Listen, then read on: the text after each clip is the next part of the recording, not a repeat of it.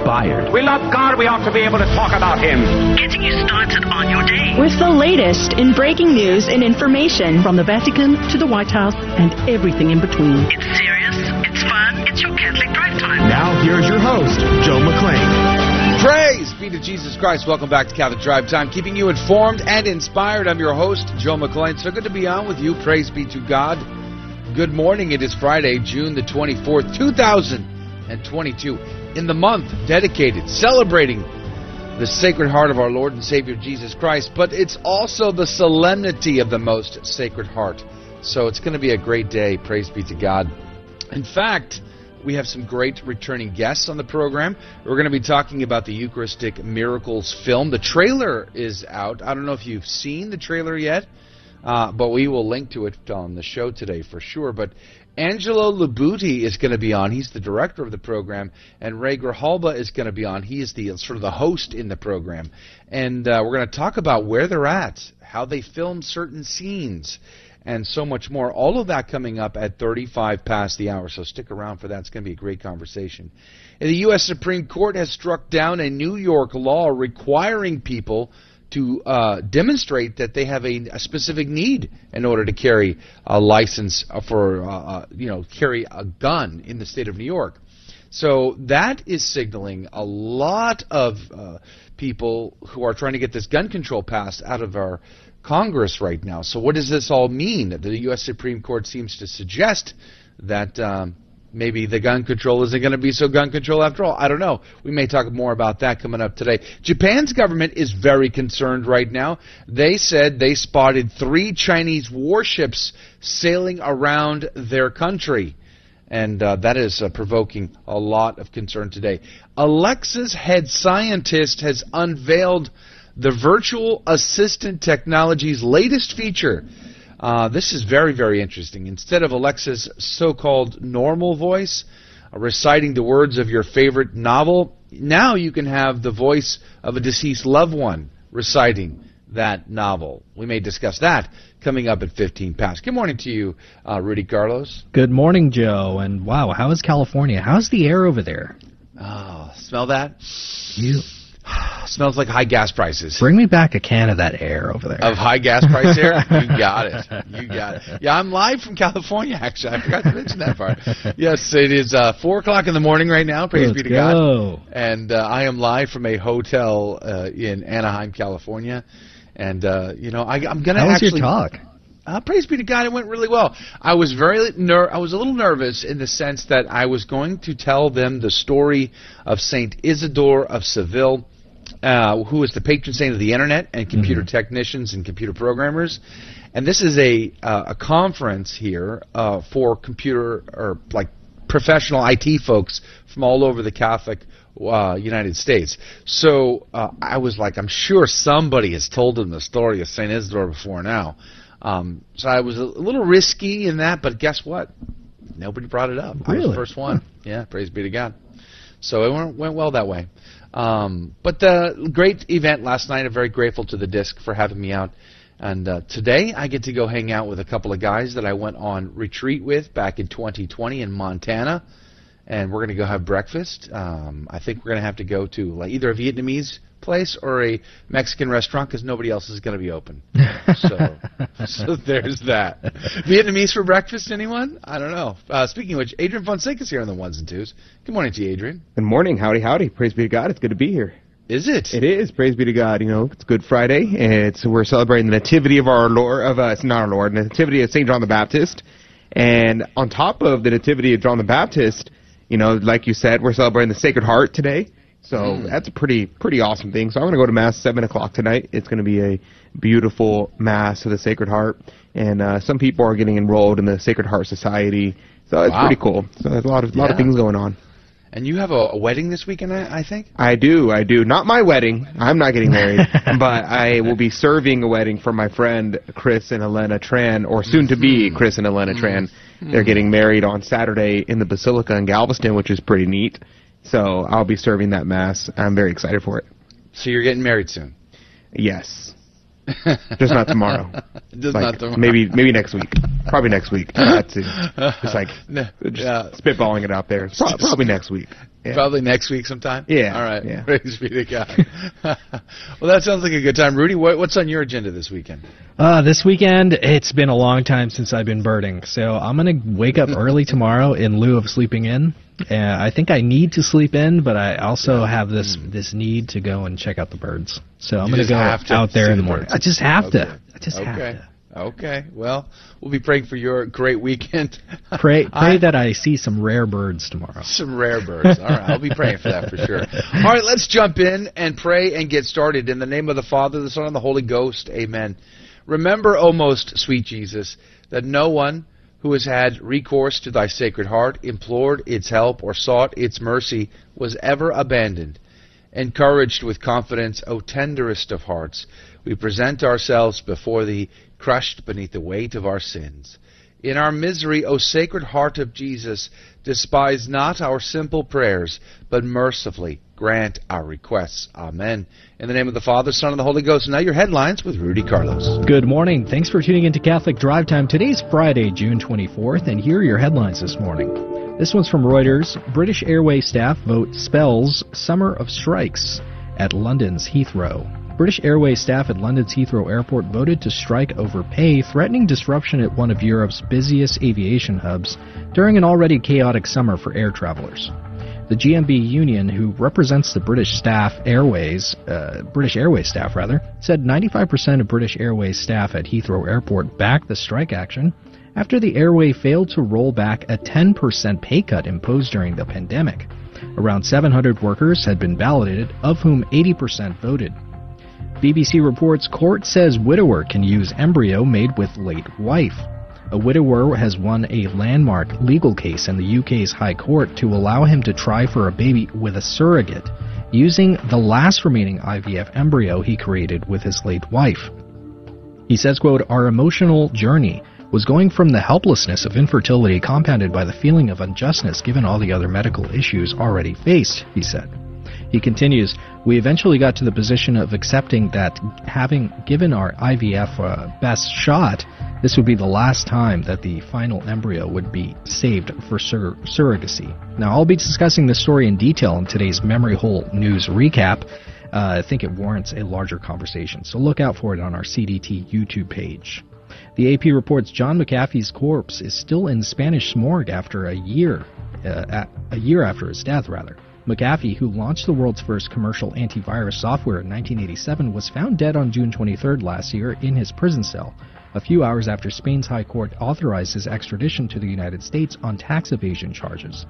The original autopsy was contested after his widow attested that he was not suicidal. McAfee's family considered the original autopsy to be incomplete and asked for further checks, which were denied by a local judge. And LifeSite News reports virtual children will join the ranks of the Great Reset's depopulation agenda. These computer-generated offspring will only exist in the immersive digital world known as the metaverse, which is accessed using virtual reality technology such as a headset to make the user feel as if they're face-to-face with the child. They will cost next to nothing to bring up, and they will require minimal resources, according to Catriona Campbell, one of the UK's leading authorities on AI and emerging technologies. In her new book, AI by Design, A Plan for Living with Artificial Intelligence, she argues that concerns about so-called overpopulation will prompt society to embrace digital children. And those were your headline news this morning. God love you. The saint of the day is Saint Amphibolus, most of whom what is known about his life is derived from the hagiographical text centered on Alban, written hundreds of years after his death. He was believed to be a citizen of Caerleon during the 3rd or 4th century during a religious persecution. Alban sheltered Amphibolus from persecutors in his home. The priest was believed to be pious and faithful, and while in Alban's home, he prayed and kept watch day and night. He instructed Alban with wholesome admonitions, influencing Alban to abandon his previous religious beliefs and follow him in the Christian faith. Alban, who was inspired by his guest, that he chose to sacrifice his own life in order to save him. After the martyrdom of Alban, Amphibolus was believed to have returned to Caerleon, where he converted many others to Christianity, including the saints Julius and Aaron. It is believed that he was eventually captured by the Romans and returned to Verulamium, where he was killed for his faith. Where and how he was killed is unclear. Some sources say he was beheaded, others say he was stabbed. A later version of the legend says that Amphibiolus and some companions were stoned to death a few days afterwards at Redburn, 4 miles from St. Albans. Amphibiolus is known for being one of the 4 martyrs of the early Christian church in Roman Britain, along with Albus, Julian, and Aaron. There is little known about any of the 4 early saints, except that they seem to all be acquainted with one another. In 1178, some 800 years after the traditional date of his death, his remains were discovered at Redburn in Hertfordshire, England, near the town of St. Albans. According to the tale, St. Alban appeared in a vision to a monk named Robert, indicating that he wished to make the location of his remains known. Robert followed the spirit of Alban and was led by the saint to the remains of Amphibiolus and his companions. Healing miracles were immediately performed, and the abbot ordered the site to be excavated. Several bodies were discovered, and one body seemed consistent with the manner of Amphibiolus' death. The body believed to belong to him and was moved to St. Albans, where a shrine was constructed for the veneration of his relics. Saint Amphibiolus, pray for us. Jesus Christ in all things. Thank you, Adrian, for the saint of the day. By the way, he posts those to the GRN Online YouTube channel. You should check those out. The gospel today comes to us from Luke chapter 15, verses 3 through 7. Jesus addressed this parable to the Pharisees and scribes. What man among you, having 100 sheep and losing one of them, would not leave the 99 in the desert and go after the lost one until he finds it? And when he does find it, he sets it on his shoulders with great joy. And upon his arrival at home, he calls together his friends and neighbors and says to them, Rejoice with me, because I have found my lost sheep. I tell you, in just the same way, there will be more joy in heaven over one sinner who repents than over 99 righteous people who have no need of repentance. The Gospel of the Lord. Praise to you, Lord Jesus Christ. Adrian, what does Cornelius a Lapide have to say about this? Yes, a lot to say from Cornelius a Lapide on this passage, but I'm just going to focus just on verse 7, because verse 7 is already enough to just spend the whole day talking about. He says, I tell you in just the same way that there will be more joy in heaven over one sinner who repents than over the 99 righteous people who have no need of repentance. So Cornelius a Lapide says, I say unto you that likewise joy shall be in heaven, greater joy, for such is implied by the comparative particle than. The angel then and the saints in heaven rejoice with exceeding great joy when it is made known to them by the revelation of God that a sinner is converted. For when such as one of repentance passes from condemnation to life, it is a gain to the sinner, to the angels, and above all to God himself. The sinner passes from sin unto righteousness, from hell to heaven. The angels therefore rejoice at the blessedness of such a one, because, says Euthemius, that they are kindly disposed towards men, and because of by repentance, men becomes like them in purity and in holiness. They rejoice also on the account because they ruin which was effected by Lucifer, and his angels is remedied by the justification and the sanctification of men. And because the places from which these angels fell are restored and filled up, it is joy to God, because a lover of souls and thirst for the salvation of men. This is important to note because Cornelius a Lapide here is making the point that the angels were filling the heavenly courts. And it is a common theory that the second coming of Christ will happen when every single spot that was lost by the demons is taken up by the angels. And at that moment, that'll be the time, because we had refilled the heavenly court. And Cornelius a Lapide goes on much more. He says, more than over 99 are just persons. God and his holy angels then rejoice over one penitent more than over one righteous man. There's so much more to say. Maybe we'll talk about it during the after show, but we're going to go to break. All right, praise be to God. Thank you, Adrian and Cornelius a Lapide. Hey, join us right after this very quick break for What's Concerning Us. I'm curious about how AI is being used and whether or not it's manipulative or Does it have some sympathy to it? I don't know. That's coming up next. Don't go anywhere. We all know children have a natural innocence and a sense of wonder. Yet our world is full of distractions that can pull families in the wrong direction. But with the help of God and a church family, your children can grow in the security of faith, hope, and love. Weekly Mass provides that critical faith foundation needed in life. So if your family hasn't been to Mass in a while, we'd like to invite you home. Discover more at CatholicsComeHome.org. If there's one thing atheists and theists can agree on, it's the fact that we've all felt the problem of God's hiddenness and have cried out, "Where are you, God?" The difference, however, is atheists think this is a reason to reject God and theists don't. Why? Well, first, God is not entirely hidden. Sure, we can't know He exists by seeing or touching Him, but we can know He exists through logic and reason. There's also good reason to believe God has revealed Himself through Jesus of Nazareth. If Jesus is raised from the dead, then everything He said is true. Second, God's in-your-face presence wouldn't necessarily make things better.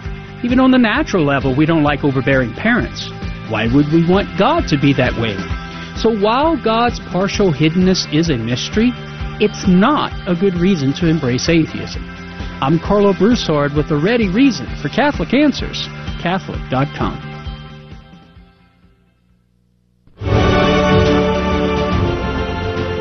Praise be to Jesus Christ. Welcome back to Catholic Drive Time, keeping you informed and inspired. I'm your host, Joe McClain. So good to be on with you. Praise be to God. Good morning. Coming up at 35 past the hour, Angelo Lavuti and Ray Grijalba are going to be joining us. They are making a film on Eucharistic miracles. We have interviewed them on, 2 or 3 occasions, and they're going to be back with us because they just released a trailer. And praise be to God, we're very excited for the project, and we're looking forward to getting an update. Where are they now? When is the film going to be released? What is it going to cover? Explain how you film some of these scenes. I mean, it's pretty cool stuff. All of that coming up at 35 past the hour. But there are, as I say, lots of stories in the news that are of great concern to me, and I'm sure they are to you as well. Just the other day, Rudy Carlos, you sent me a little video clip. Or you sent it to both of Adrian and I as well. Devastating. And it was a little clip. It was in Japanese, I think, or was it Korean? Korean. It was in Korean, and it was a family who apparently had lost a child. I don't know how they lost the child, but it was a young girl that died. Maybe she had cancer or something like that. I'm not sure. And they were using artificial intelligence, sort of like this metaverse-like experience where it's total immersion. And the mom put on these 3D glasses and these special gloves, and in front of a big green screen, they recreated their child who had passed away. And she was interacting with this child. Now, it was all in a foreign language, and unfortunately there weren't subtitles in English, so I wasn't 100% sure.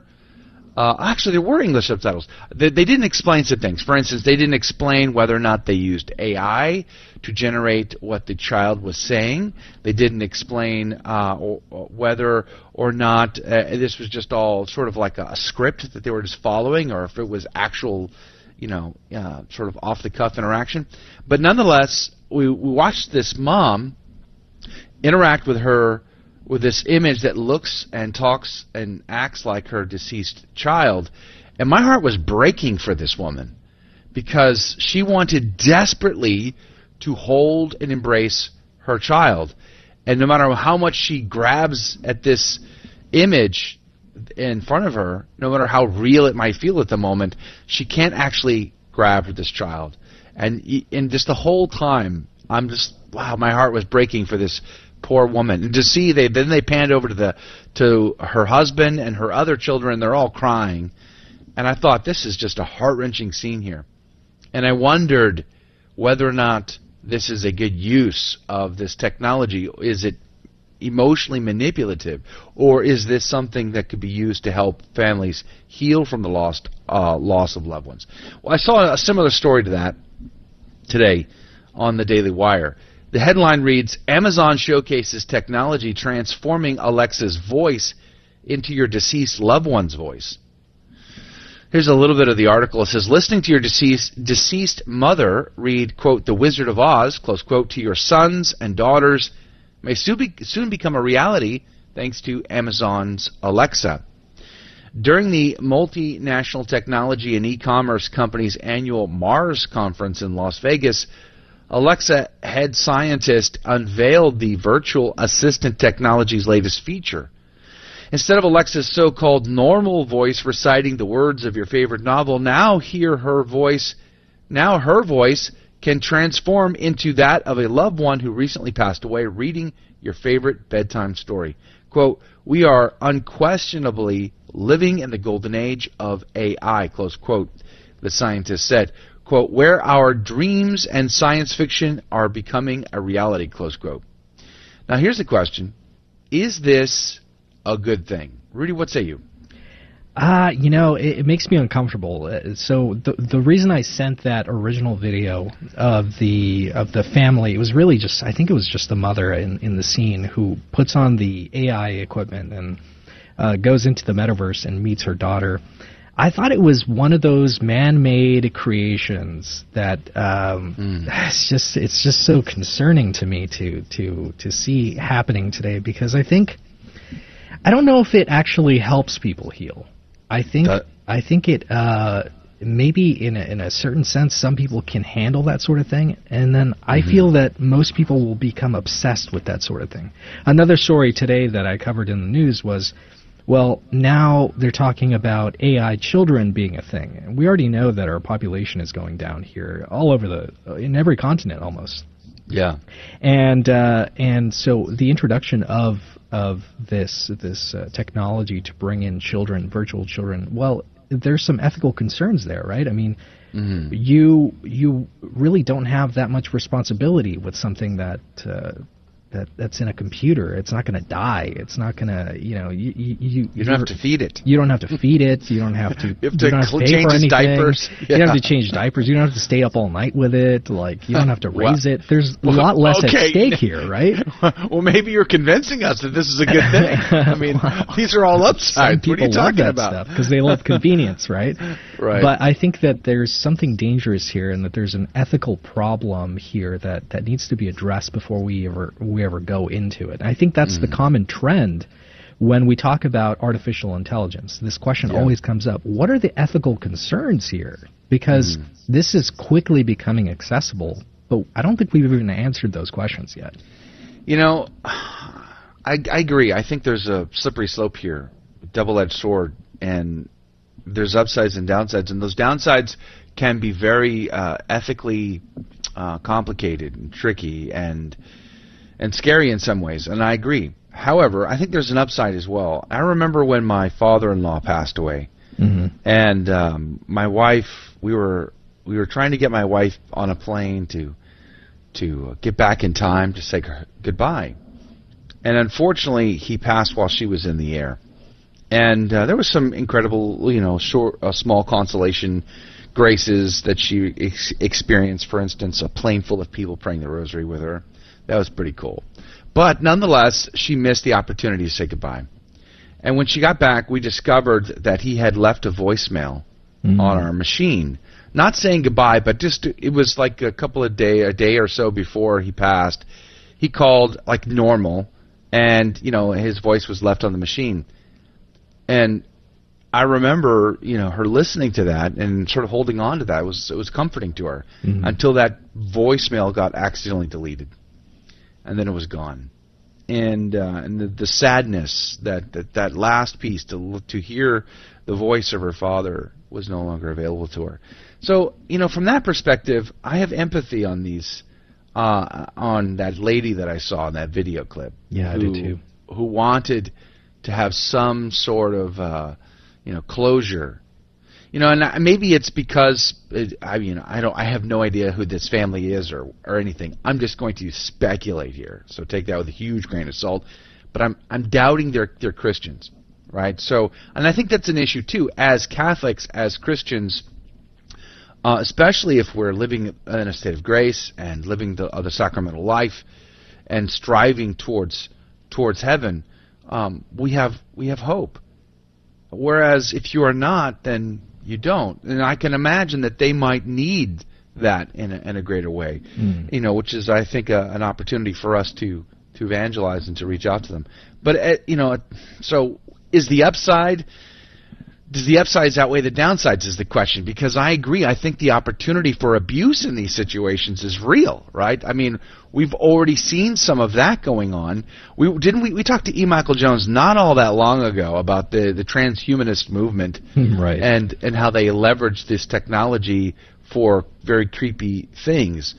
And will families, because they're already getting dogs instead of children, right? Like they're taking family photo portraits with their dogs, and their grandparents are in the photo with the dog. And it's like have kids. They get the stickers that say "I'm a dog mom." Yeah, exactly.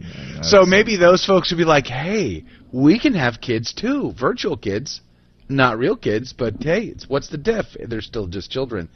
That's kind of creepy and weird. And I definitely am very concerned about the downside use of the technology. But would this be a technology that, used in the hands of, say, a Catholic psychologist who has a client who is grieving inconsolably, is dealing with depression as a result of the loss of a loved one?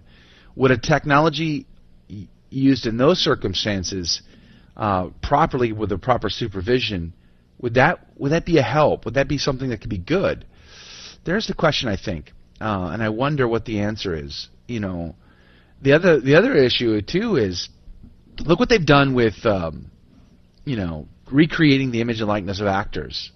Princess Leia, there's been a bunch of others since then. Now it's kind of gone crazy. Wasn't there like a deodorant commercial not all that long ago with a younger Dolph Lundgren? So we're seeing the AI being used in ways that it's obviously getting a lot better. I mean, you just go on your social feed, and now all of a sudden you're seeing all kinds of people recreating the image and likeness of other folks, and doing it pretty convincingly for the most part. And they're not Hollywood studios. So where does all that go? And where's that we have that button on our little panel there, Adrian, about sometimes we don't stop to think. Just because we can do something doesn't mean we ought to do something. Yeah, but your scientists were so preoccupied with whether or not they could, they didn't stop to think if they should. Yeah, exactly. Adrian, where do you weigh on all this? Should AI be used in a way that consoles people who are struggling with the loss of a loved one? What say you? Yeah, I mean, I think that technology is not an evil thing in and of itself. I think that clearly there are uses of it that can be good. But I think what Rudy was saying at the very beginning, the first thing Rudy said out of his mouth, I was like, that's entirely 100% correct. He said that whenever, he's like, I don't know if this was going to actually cause things to be better, or is it causing things to get worse? Because then you get attached to the AI. It's not so much helping you get over it. It's in fact doing the exact opposite. You're getting more and more attached, but you're not getting attached to your family who's in heaven or hell. I mean, we don't know, but your family who has died, you're not getting more attached to them, and spiritually, you're getting attached to a simulation of them and not actually them. And I think that's very important to keep a supernatural vision of things. Yeah. If we die fortified by the sacraments, then we can have the hope of the resurrection of the dead, right? And so if we have the hope of the resurrection, if we die fortified by the sacraments, then we can actually foster a relationship with our family that is different because it's lacking our body. There is still a sadness there, but there is also an element where we can have a relationship with them that is a real relationship. And it's an actual relationship with them, even though they're not here on Earth. And that's something that we often forget. And if by having this AI situation, we are actually destroying the spiritual realm. We have now imitized the eschaton. We have made what is supposed to be towards heaven and made it here, or tried to make it here on Earth. Yeah, the downsides are very concerning, to be sure. I mean, that was the story we were talking to E. Michael Jones about, is how they were using this. It was almost in the same scenario. A woman who lost a friend wanted to have some sort of closure, creates an AI bot that the friend chats like the friend, and then that kind of took off, and people were having emotional relationships with ones and zeros. They were having an emotional relationship with artificial intelligence, and that is kind of that is actually scary. So let's pray for an ethical use of science and technology versus, hey, we can do whatever because we can, right? At any rate, we're going to go to break. We're going to come back. Rudy Carlos is going to give us more breaking news and stories, and Angelo and Ray will be on about Eucharistic miracles.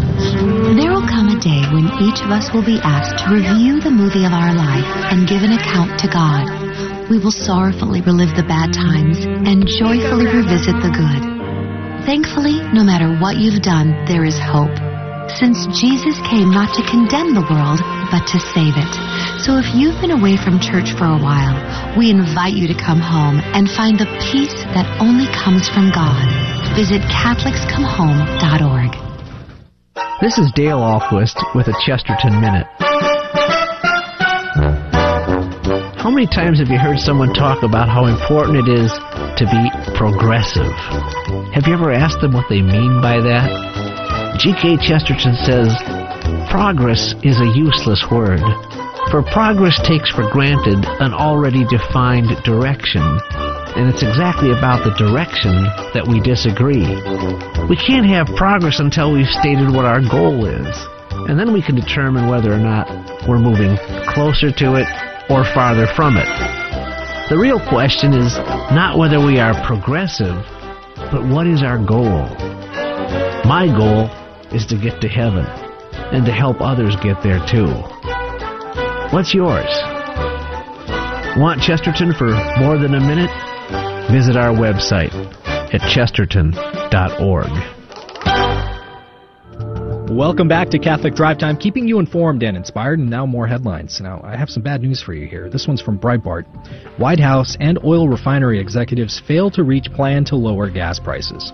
U.S. Energy Secretary Jennifer Granholm emerged from an emergency meeting with major oil refiners on Thursday with no plans to lower gas prices, but with a vague promise to keep talking. The Biden administration's efforts to lower gas prices are hampered by the Democratic Party's anti-fossil fuel stance. The far-left climate change activists will not tolerate an expansion of domestic oil production, and a myriad of regulations have helped reduce refinery capacity in the U.S. and kept refiners from opening new plants. The Epoch Times reports husband builds rickshaw for wife with MS to continue their daily walks together. Now here's a good news story for you. A couple who had always enjoyed long walks together were devastated when the wife was diagnosed with multiple sclerosis. Walking became harder, but her husband was determined. He built a rickshaw, allowing him to pull his wife on their favorite walking routes and to keep their shared pastime alive. The thoughtful husband had most of the parts he needed, and the build took only a couple of weeks. He was able to pull the rickshaw using a belt around his waist. The true test for the rickshaw, said Rick, will be taking it on a family route along an old railway track near their home where they can forage for mushrooms and enjoy native flowers and wildlife. The first time they walked this route was on Mother's Day, and it became an annual tradition. And this one from Daily Wire, California Attorney General discusses legislative efforts in light of Supreme Court ruling on Second Amendment rights. In a 6-3 decision, the Supreme Court ruled Thursday that New York's requirement for people to have proper cause in order to get a concealed carry license violated their Second Amendment and 14th Amendment rights. California has a similar requirement known as the need to demonstrate good cause. California Attorney General Bonta's press release noted that this is likely unconstitutional. However, other measures to get a permit from law enforcement are still enforceable, such as the need to have a successful background check, the completion of a firearm safety course, and proof of residency. And those are your headline news this morning. God love you. Praise be to God in all things. Thank you for keeping us up to date. Joining us right now is Ray Grijalba from the Eucharistic Miracles film. Good morning to you, Ray. Morning, Joe. How are you doing? Praise be to God, I am alive, and that counts. How are you? I'm doing great. You know, I wasn't sure. I thought Angelo was going to be on with us, and I was going to be able to sympathize with Angelo. I'm in California this morning, so we usually, when we interview him, we force him to get out of bed, crack of dawn. Well, I came to California just so I can be there and suffer right along next to him today. Man, that's amazing. I'm on Eastern Time. And, wow, excuse me.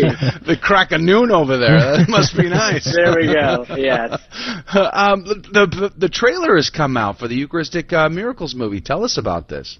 Yeah. So, man, it is so exciting. We released the live-action teaser trailer, so this just kind of whets the appetite and lets you see some powerful scenes from John 6, the Last Supper. the whole boat journey and Peter falling into the water and everything like that. It is incredible. So Angelo worked so hard on that and used the connections he's built over the last 35 years to have, for instance, the editing done by a editor who works for Disney, incredible editor, color correction done by the head of color correcting for the Revenant movie with Leonardo DiCaprio, and it is incredible. I've loved to speak with people, and literally people telling me that they have goosebumps, they're in tears from seeing this. So So grateful that all worked out, and it's incredible. Yeah, I saw the trailer over on YouTube. For people who haven't seen it yet, where can they see the trailer? Yeah, so you can go to two places.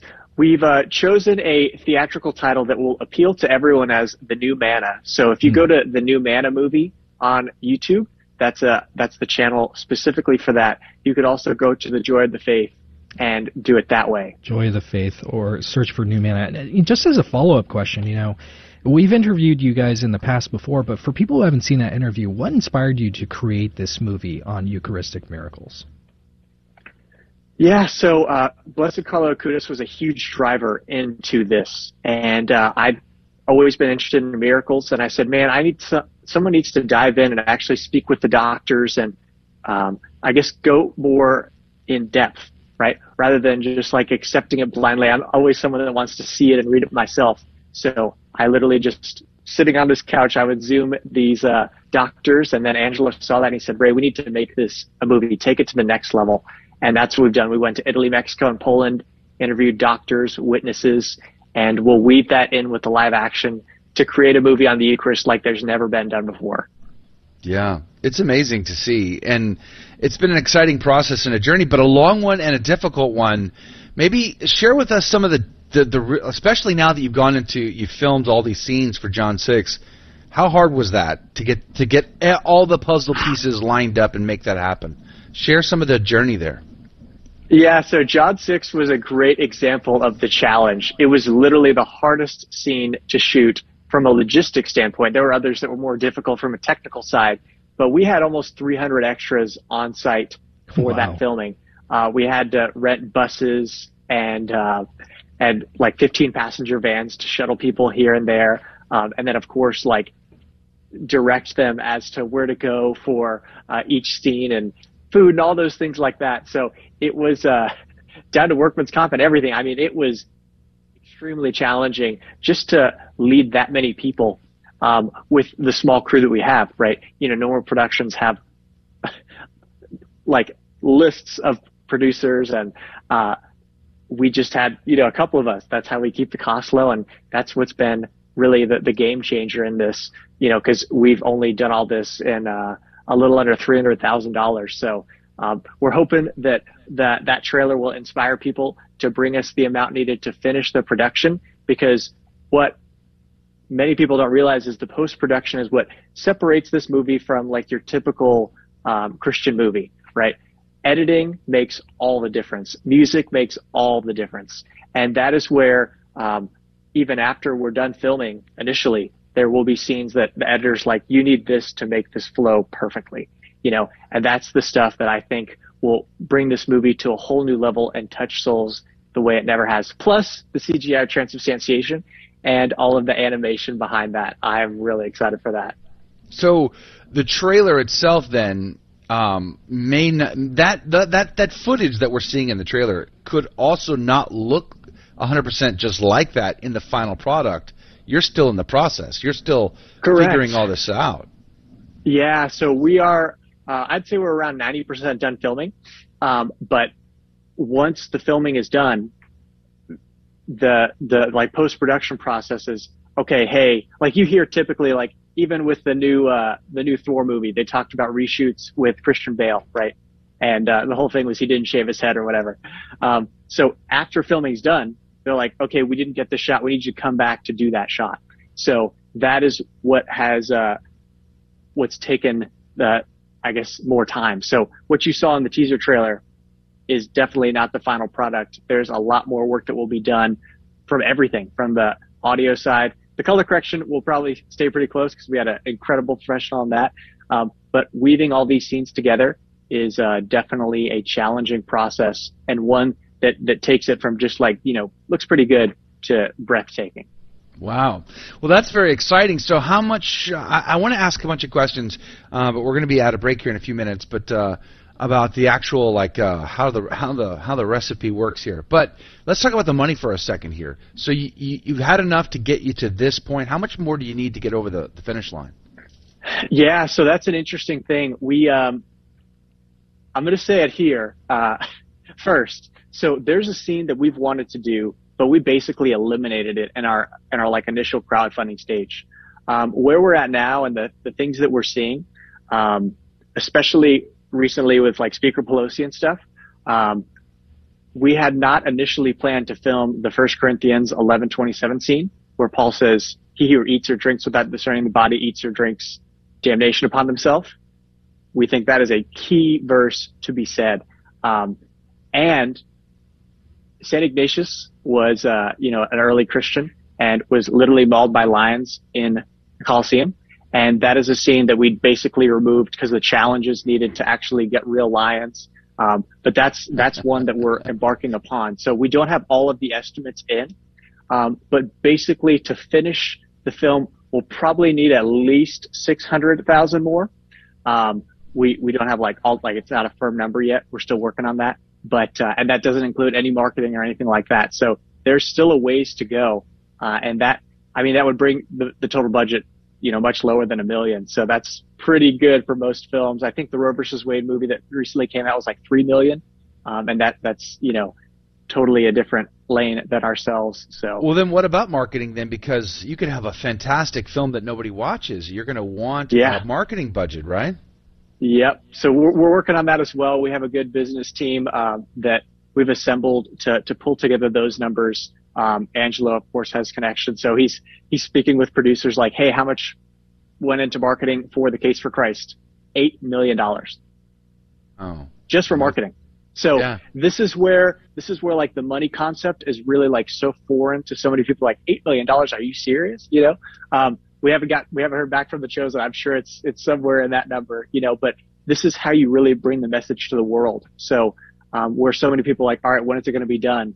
That's an important question. But the other question is like, how much do we have to bring this to the nations? Because only so much will happen virally. And, it's going to be a large undertaking. Yes, and an exciting one for sure. So do you still have a capital campaign up, I imagine? There's still you're always accepting donations on the website? We are, yes. The website is EucharisticMiraclesMovie.com. So maybe consider a contribution to the effort. It would be amazing. EucharisticMiraclesMovie.com. But don't go anywhere after the break. We're going to continue our conversation with Ray Grijalva here. And I want to ask about the secret sauce behind the scenes. How was the scourging scene filmed? I understand the Shroud of Turin was involved. I'd like to know more. We'll be right back. Hello, this is Steve Gleason with your one-minute tool for Catholic evangelism. Here's the question for your non-Catholic friend. Is the Bible sufficient to answer all questions on Christian living and church life? Well, the answer is definitely no. There isn't agreement on scores of doctrines such as the effects of baptism, who can receive communion, once saved, always saved, abortion, or how about eligibility for marriage after divorce? So here's your 3 best friendship tools for Catholic evangelism. Fruit analysis. Luther, Calvin, and Zwingli, who are all the fathers of non-Catholic Christianity, did not rid unbiblical practices they despised, but instead turned out to be the progenitors of some 50 denominations and scores of divergent beliefs. Secondly, natural reason. Well, if the Bible alone is supposed to clarify all beliefs, the very fact that such divisions prevails is actually proof that an arbiter of doctrine is desperately needed. Thirdly, the golden twins, sacred scripture and sacred tradition, will always prevail as the foundation of all Christian truth, beliefs, and doctrines. Instead of fighting the crowds, isn't it so much easier to hop online and do your shopping in the comfort of your own home? Did you know that you can help the Guadalupe Radio Network when you shop online? All you need to do is shop on Amazon Smile and 0.5% of your purchase goes to the GRN. Just go to AmazonSmile.com and select La Promesa Foundation as your nonprofit of choice. La Promesa is the parent company of Guadalupe Radio. It's that simple to give a little extra help to the Guadalupe Radio Network. Praise be to Jesus Christ. Welcome back to Catholic Drive Time, keeping you informed and inspired. I'm your host, Joe McClain. So good to be on with you. Praise be to God. I'm live from a hotel in California. trying my best to keep all of the different technologies working. And anyway, Ray Grijalva is our guest, and he is the host of a film that's about to be released. Well, I don't know but soon enough. It's coming out, the EucharisticMiracleMovies.com. EucharisticMiraclesMovie.com. I want to get that right. EucharisticMiraclesMovie.com is the website. You should check it out. Praise be to God. They have a new trailer out, which is now really gotten very exciting, because we've been talking about you've been talking about this. Angela's been talking about this. We've had you guys on a few times, and it's been the project itself to this date. What, 2 years maybe?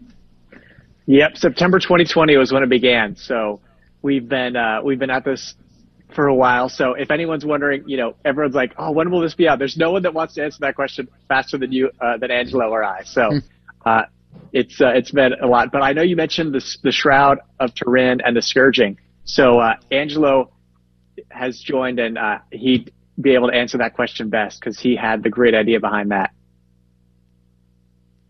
The director of the film. It's good to have you on our program. Hopefully you can hear us. Can you hear me, Angelo?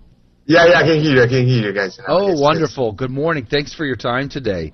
I'm in California too, so I'm suffering next to you right now. I'm in Anaheim at the moment, so getting up crack of dawn. Unlike your friend Ray there, who's practically noon for him, so. Yeah. He already did the breakfast, lunch, and dinner. Yeah. Exactly. Let's talk about the behind the scenes stuff. I'm a geek when it comes to movies. I like how they're made, and what goes into them. So tell me especially about the scourging scene. How did you make the scourging scene? Yeah, so we were able to find this location. So we took some work to prepare. We had this great guy.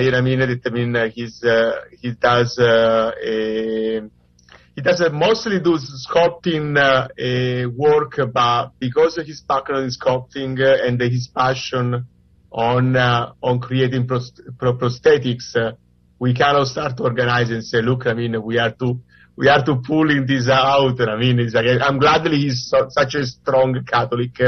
His name is Peter. Really blessed name too. We decided to make a perfect replica for the Shroud of Turin. So we kind of they're almost like each different piece, each different scourging is almost like a tape that can be put with the glue. But it requires hours and hours of putting, and it requires hours and hours to remove it. So it's not something that's okay. It's go in and out in 1 hour. It's done. It almost took a full day to put in on Rob, and then they after putting everything surrounding the right spot, need to after be colored and adding the blood and camouflage that piece of skin with the real skin. So it was definitely something really, really, really long. And as we were doing, we are prepping the set. But it was one of the most, everybody on set, they said it was one of the most remarkable things, because right after the scourging, we had the priest came along for doing mass.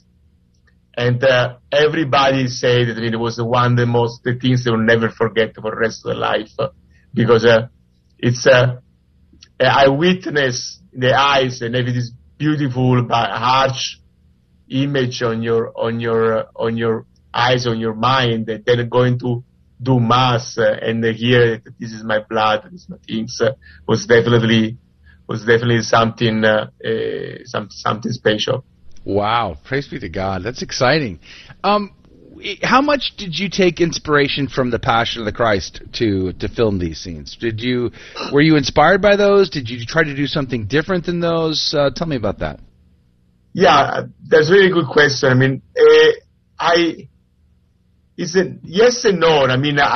It's obviously you saw it And I think the most remarkable things about the Passion of Christ was that they were bold enough for that specific time of the team to actually show it. And nobody's done it. I mean, so that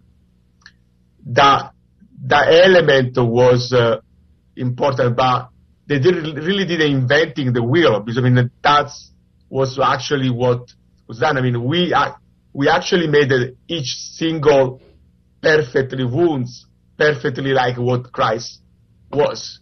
I mean, so we actually topped it, because I mean it's like they just put a couple of random stuff. We made it a kind of way. I mean, anybody can watch it. The video knows it. I mean, that specific one on the left, or that little bit on the bottom one, or down there, was how was on the Shroud Turin, which is the most closest to do it. So, like, how I didn't really reinvent the wheel, and I think, I mean, every time you have your own set, your own acting. I was talking with some of my colleagues, the difference between making an animated movie where Spielberg, sometimes they say they have like hard times because the limit are the sky when you do a full animated movie. Because, I mean, you can create anything you want. When you set, you are dealing with the location. They are dealing with the props you are allowed to buy and purchasing, and with the actors and their acting skills. And sometimes you are for example, we had this great actor, this MMA fighter, Bas Rutten. So and he was playing the Roman soldier, right? So I have to acknowledge his skills and his things, and I when you set it, you are morphing your script with who you have. And I mean, so obviously if you have Brad Pitt, you are to allow him to say some lines. You cannot say, "Oh no, you don't do this." I mean, you can't micromanaging too much. So you have to be able to be flexible with who you have and how you do it. Sometimes a guy he was trying to do it and he hurt his shoulder, so now he cannot hurt it. He cannot whip anymore. So now you have to changing.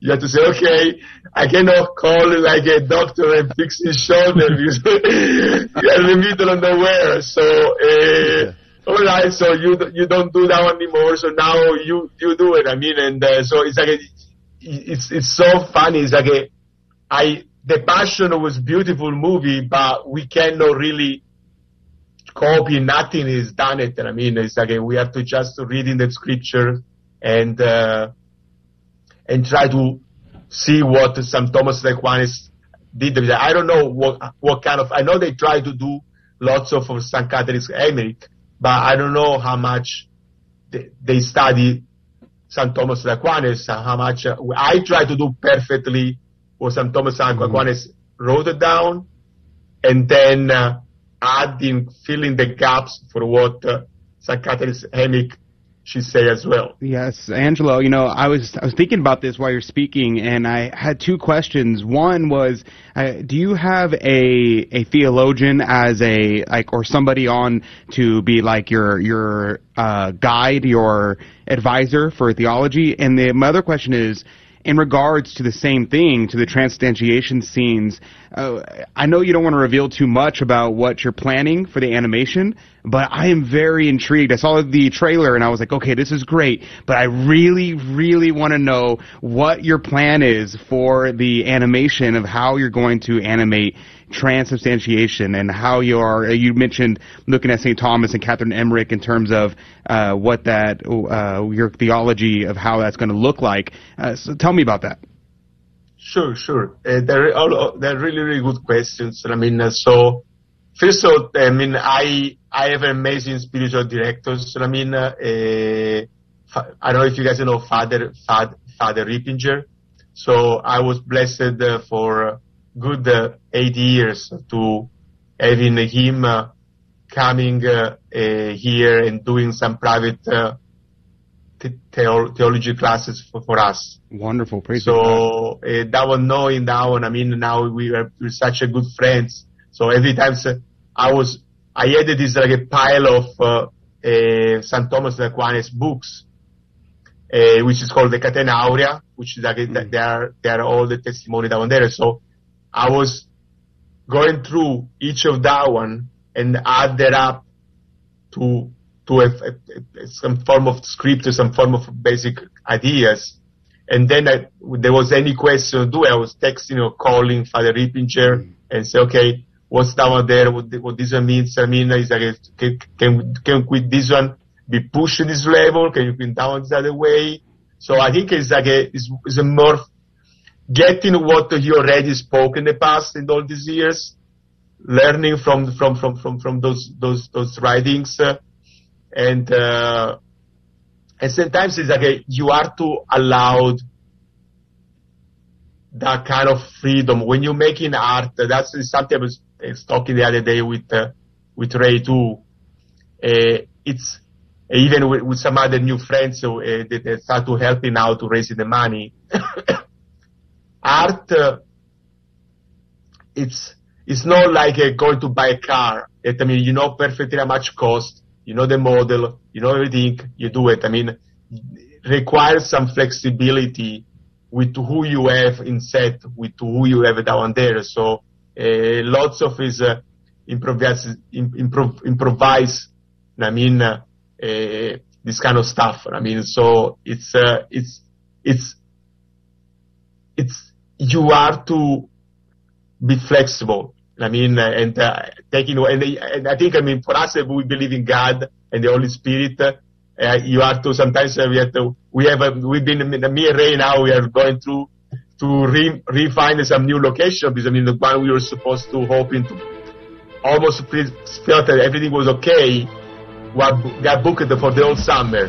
Oh, wow. So now we say, okay, so God, it's on you, man. It's like you can't blame on me. Yeah. So, you know, we didn't have the money before. Now we have some money for filming. Now that we're out of time, unfortunately. We have to have you back, but let's help them raise the money they need so they can finish this project. Go to EucharisticMiraclesMovie.com.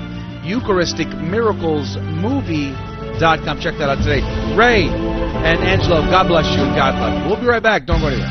Christianity rises or falls with Jesus. If Jesus is just a myth, then Christianity's false. It's that simple. So, is Jesus just a myth? The answer is no. Apart from the 4 Gospels in Paul's epistles, which skeptics unfairly reject, we have non-Christian sources that affirm Jesus existed.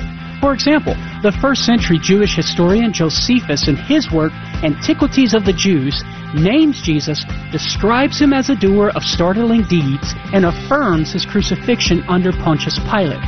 Cornelius Tacitus, a Roman historian of the first century, in his work Annals, refers to a group of people called Christians and describes the founder of their name as, quote, Christus, who was put to death by Pontius Pilate, procurator of Judea in the reign of Tiberius, close quote.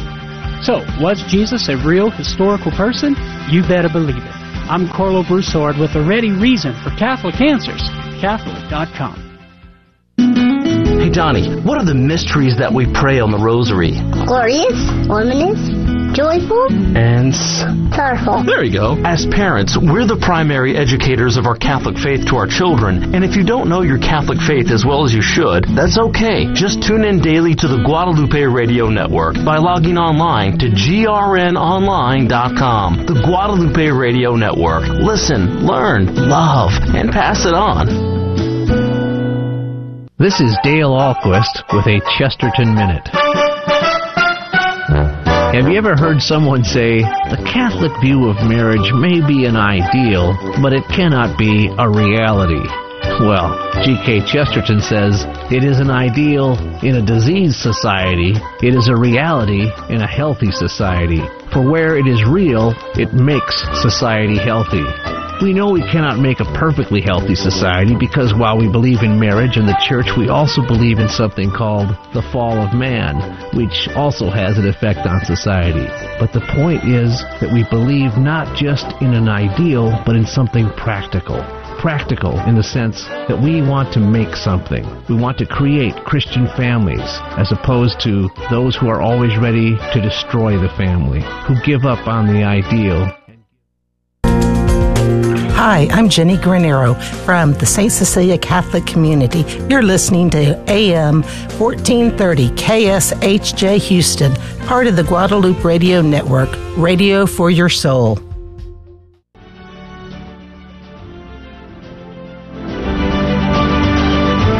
Praise be to Jesus Christ. Welcome back to Catholic Drive Time, keeping you informed and inspired. I'm your host, Joe McClain. It's good to be on with you again. Praise God. Just wrapped up a great conversation. Boy, I wanted more. I wanted to talk to Angela Moore and ask more about how the film is being made. I mean, some of those scenes, if you go to their website, EucharisticMiraclesMovie.com, you're going to see they have like blog posts there, or they have like behind the scenes, some of the difficulties they were struggling with. There was this, so they had a video there of them trying to, they went and got the boat that was used in the television series VidAngel series Chosen. They borrowed the boat that they used on their set, but in order to get that to happen, they had to jump through a mile of insurance difficulty, and so you really realize like it is not easy to make films. It is not easy to do them at high levels. And that's part of the reason why there's so few that are doing them out there. So let's support them. Let's encourage them. But if you missed that interview, let me encourage you, go to our podcast, grnonline.com/CDT, and you'll be able to listen to the podcast there. It'll be available about an hour after the show or so. But very, very good stuff. Looking forward to seeing that. And I hope and pray that they raise enough money to have a proper marketing budget. This way, their product will be seen by many, many people all over the planet, not just their friends and their family and a few CDT listeners, right? Yeah, for the good of souls. For the good of souls, yeah. Mm-hmm. Praise be to God. So, at any rate, check that out, EucharisticMiraclesMovie.com. Hey, Dave Palmer's on with us this morning. Good morning to you, Dave. Super Dave. Hey, Joe. Good morning. Our friend from the North Texas part of the planet. He's our executive director at the Guadalupe Radio Network in North Texas. And he's also the host of a show called Back to the Father, which purports to teach Thomistic theology. I mean, allegedly is teaching. Purports? I don't know. I'm so-called. So-called. I guess we need to put that in our tagline. Yes. Some to teach Thomistic theology. Some would say. Yeah, some would say. Pop quiz, Dave Palmer. Who wrote the Summa before Thomas wrote the Summa? Peter Lombard? Is that who you're talking about? No, I'm not. So he had the Master of the Sentences, and his was kind of the Summa before the Summa, if that's what you mean. But what are you talking about? Saint Isidore of Seville. Really? His magnus opus, his life's pinnacle work was the Origins. I forget the Latin version, and it's still 5 o'clock in the morning in California where I am. So Origins in English, and it was 20 volumes. It was 448 chapters, quoted over 150 ancient sources, many of which do not exist in there at all, except for in St. Isidore's work. And it was the second encyclopedia in the history of the planet. The first one was Pliny the Elder in the 1st century, and St. Isidore's came to us in the 7th century. And many consider it the Summa before Thomas Aquinas. Very interesting. I didn't know that. Thank you. Yeah. So, at any rate, what are you talking about today on Back to the Father? Well, first of all, the time of the show is changing because we've got the new show, Life Lived Joyfully, with Father Sam and the other hosts. And so we used to be on at 2 o'clock Central. Beginning today, it's going to be 1 o'clock Central. So those people who are watching the show, be sure to come an hour early. Kind of like what you're doing, Joe, kind of time shifting your whole life, a couple hours, moving out to the West Coast. But today I was actually inspired by a conversation I saw that Adrian was involved in a couple of weeks ago, where it had to do basically with the humanity of Christ. And Adrian, you can jump in. Was Christ a human being, I think? And this whole kind of Christological questions about, it's really the most fascinating thing that's ever happened in the history of the world is that God became man, right? And we hear, oh, he's got two nature. I mean, yeah, he's got two natures and two wills. He's one person. But what exactly does that all mean? And how does it all tie together? Who was Jesus Christ in regard to being God, being man? I think most of us only know it at the surface level. So one particular question in the Summa has questions like, is it true God is man? Is it true man is God? Whether Christ can be called a lordly man, whether what belongs to the human nature can be predicated of God. Interesting stuff. Was Christ a creature? Things like that. So we're going to dig into those questions today. Now, I would let Adrian respond, but he's a monophysite, and we don't allow monophysites to speak.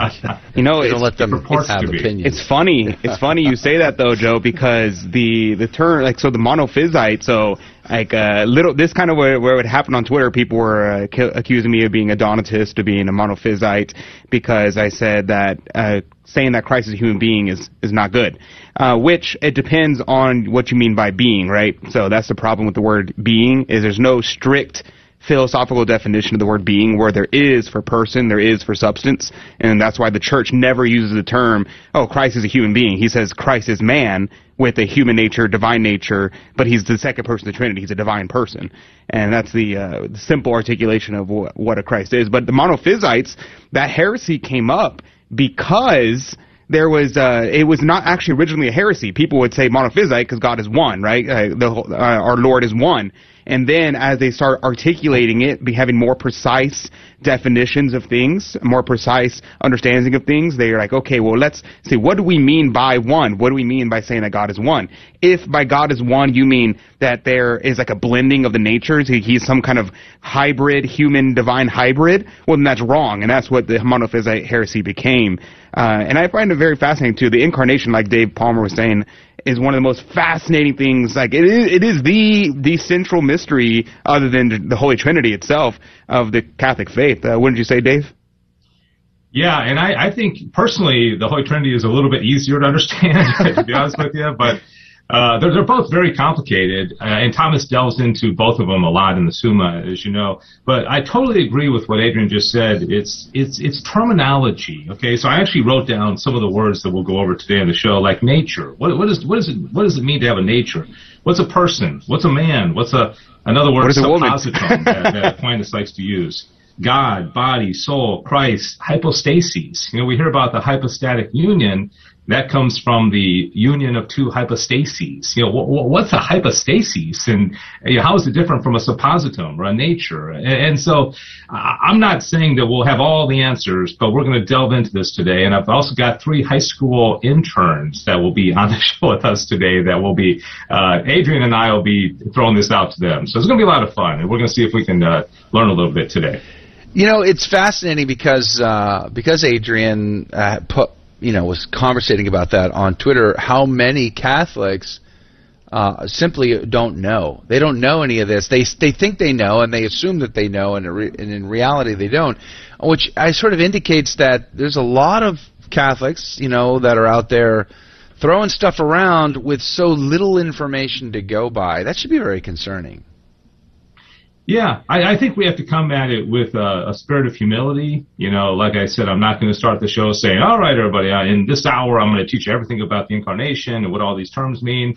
But I think at least if we have a curiosity, like, what does this mean? I mean, how can a person walk the earth who at the same time is God and man? I mean, how does it even happen? How can you have a divine will and a human will at the same time?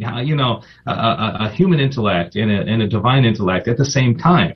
If nothing else, let's just be fascinated by it and then delve into a master like Aquinas and see what he says.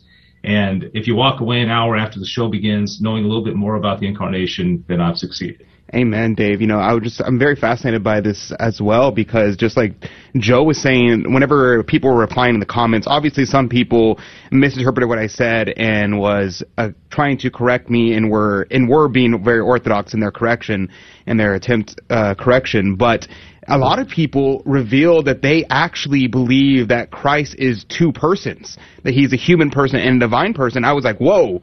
Like, you guys, this is very concerning. And so I think it becomes this element where the modern man. I saw this tweet going around on Trinity Sunday where a lot of priests were saying, "Oh yeah, on the Trinity Sunday, I try not to talk about the Trinity too much because I don't want to accidentally say something heretical. So I just gotta just barely touch on it and then move on." And I'm like, how can you go through 8 years of seminary and not be able to give a low level version of the Trinity to your congregation? Like, we're not so foolish as the congregation, as the lay people, that we can't understand the basics of the faith. And I find that very concerning, Dave. Can you tell me why people, like your average Catholic, should be concerned about, like, why do I care about reading the Summa? Why do I care about theology and philosophy? I'm just going to say my rosary. I'm just going to pray. Not that saying the rosary is bad. I pray 3 rosaries, 4 rosaries every day. But why should I care about St. Thomas? Well, St. Thomas is he's the doctor of the doctor. He's the angelic doctor. He's the patron saint of all Catholic school education. I mean, he's a pretty important guy. And he also synthesized all of the theologians who lived before him and brought it all together back in that scholastic age. And so if you want to learn Augustine or Damascene or Jerome or even the pagans like Aristotle or Plato and even Jewish, Moses Maimonides or Islamic philosophers, he brings it all together. And it's amazing. Joe was talking about the Summa before the Summa. No one's made a better Summa, and this is, 750 years ago. Nobody in 750 years has come along and said, I think I can do better than St. Thomas Aquinas did. He's still the gold standard. And the other thing I'd say real quickly is that the more you understand about the Trinity and the more you understand about the Incarnation, the more you understand about yourself, because it really, understanding these things help us to better understand our path to glory and how to best get their union with God. And that's really the ultimate goal. The reason why I brought up St. Isidore is because the reason I'm in California is I gave a talk to a conference full of Catholic IT professionals. They work for dioceses and parishes and organizations all across the country. And St. Isidore is the patron saint of the Internet and of computer workers, programmers, technicians, things like that. And what's fascinating about St. Isidore, besides the fact that he wrote his work, The Origins, was taught for 1,000 years in universities and seminaries across Europe. I mean, it was just so impactful. But one of his big accomplishments was having to face the Visigoths, who were being pushed into the Iberian Peninsula thanks to Genghis Khan and the Mongol horde. And they were converted by Arian missionaries. And so they came into Spain, in the area of what we call Spain today, as Arian heretics. They were happy to burn down Catholic churches and spare the Arian ones. And he converted them. He made it his mission. He called his priests, his presbyters together, and local bishops got together, and they addressed the problem. They faced it head on, and he was able to convert them. And I bring this up to say who Christ is caused so much drama for the first, 5-6 centuries after Christ's resurrection and ascension into heaven. I mean, it is so fundamental to our faith that I think that today in 2022 we sort of act a little bit more casual about it, but it was such a huge thing to try to wrap your head around who Christ was in the early days. Yeah, I agree. I think we gotten kind of lazy, and again, we learned that what we learned in first grade Sunday school, like Jesus Christ is God and man, and then we kind of roll with that the rest of our life. Oh, okay, which is good if you accept that and you believe it. That's a good start. But like you say, Joe, I think it should be challenging. It should be a little confusing, because if it wasn't confusing, then it wouldn't be divine, because the divine so much surpasses what we're able to figure out with our little brains and intellects. And so again, I think the goal here is just to interest people enough to say, I want to learn more. And like I said before, if you at 2:00 Central today after our show's over, a little bit more about the Incarnation, then we've succeeded. Now, why do you look at me when you say little brain? I'm just curious. Why did you look at Rudy or Adrian? I'm just teasing. All right, so back to the Father. It's at 2 today? 2 Central? 1 o'clock. 1 o'clock. Okay, Central. so it's glad we said was 2, now 1. 1 o'clock Central. You can watch the show, hang out live, interact with Dave and the team on YouTube, GRN Online, to search for the GRN Online on YouTube. And yours truly will be a guest. They're also going to be on Facebook, streaming to Facebook. Are you going to stream anywhere else, Dave? YouTube, Facebook, Twitter. I think that's it. Yeah, and Adrian will be on with us. And I think this is, other than the time that he hosted when I was on vacation, I think this is the only time he's been on. Yeah. He's been a commenter oftentimes, but that's going to add the intellectual depth of the show considerably. So it's going to be Super Dave and the Monophysite from Houston. What could go wrong? I don't know. Purported. But tune in. Purported. Allegedly teaching the St. Thomas Aquinas.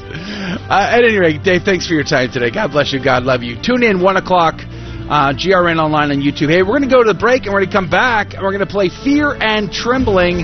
3 more chances to win the prizes, and you could win. 877-757-9424. Us to keep death daily before our eyes. 1 Minute Monk, Abbot Placid Solari of Belmont Abbey. At first hearing, this can sound really depressing. A grim recipe for a sad life. But let's think about that again. Do you know anyone who's not going to die? St. Benedict is simply reminding us that death is just a part of life.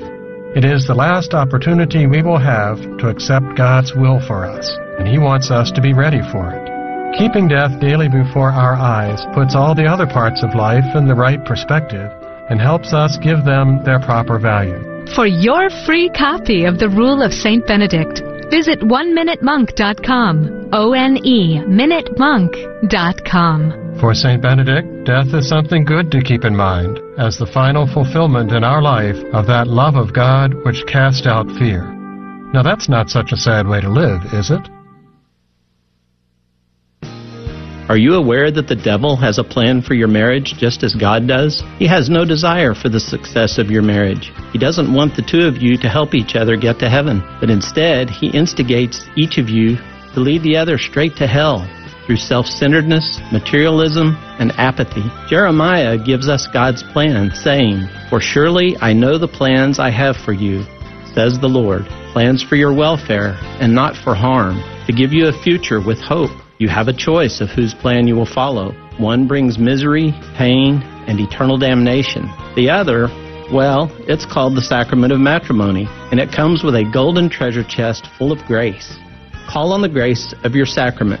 It's all you need to have a future of hope in this life and in the next. This has been a minute for your marriage and family from the Three Hearts Institute.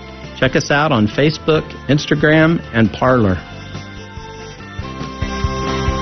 Welcome to another round of Fear and Trembling, the Catholic trivia game show that helps you work out your salvation by the seat of your pants. It's a 50-50 chance and prizes are involved. Avoid the weeping and gnashing of teeth. Call now to take your shot. 877-757-9424. And now, your host, Joe McClain. Praise be to Jesus Christ. Welcome back to Catholic Drive Time and Fear and Trembling, the Catholic Trivia Game Show, where we have secrets and agendas. But what we need is a caller to possibly get in on the last 3 chances at this week's prize pack. To be our contestant, you need to pick up the phone and dial 877-757-9424. Call right now.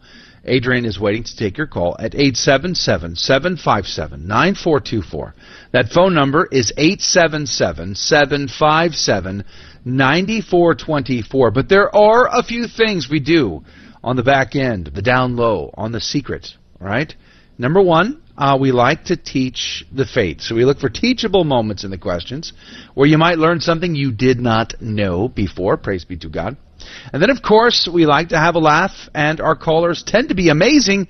In fact, I would say they're the best ever, and we enjoy that quite a bit. And then, of course, we give out prizes, and today's the day we give those prizes away, so you better hurry. 877-757-9424. And here's the deal, though. The kicker is I have 3 Catholic trivia questions in front of me, but I will not be asking the caller these questions. So they don't need to know. They might not know a single correct answer, but could still win our game, because I will ask Rudy and I will ask Adrian, one of which will give us a correct answer, the other will give us an incorrect answer, and then every correct answer goes into the coffee cup of Divine Providence to win this week's prize. Rudy, what could they win? Praise be to God. Mary is the safest, easiest, and shortest, most perfect way of approaching Jesus. And that's according to St. Louis de Montfort. Now, today, we're going to be drawing from the Coffee Cup of Divine Providence. And we're going to be pulling out a winner, and that winner is going to get 2, not 1, 2 rosaries made by a very dear CDT listener. I want to thank the Lujan family for providing these gifts for us to give away for our patrons here who are calling and who's going to get drawn out today. Thank you very much, Lujan family. Yeah, that's amazing. Thank you so much, Lujan family, for your generous gift to give away today. All right, let's go to the phones. Paul, good morning to you. Sorry about that. Paul, are you there? Hello, how are you? Praise be to God, Paul. I am alive, and that counts. How are you? Good. Where are you calling from, Paul? I'm calling from Nebraska. Now, have you called in the past? Because we had a Nebraska caller some time ago. Was that you, or are you new? I'm new. That was another fellow Nebraskan. Praise be to God. Our second Nebraska caller on the show. That's exciting. Where do you go to church, Paul? I go to church at St. Cecilia Cathedral. Oh, wow. Very good. Praise be to God. Are you watching online? Are you watching on a stream? How are you participating today? I'm watching on YouTube. Awesome. Nice. Well, Paul, we're glad you're here. Thanks for doing it. Are you familiar with the game show, or do you know how the rules work, sir? I'm familiar with the game show, but run me through the rules again, just as a recap.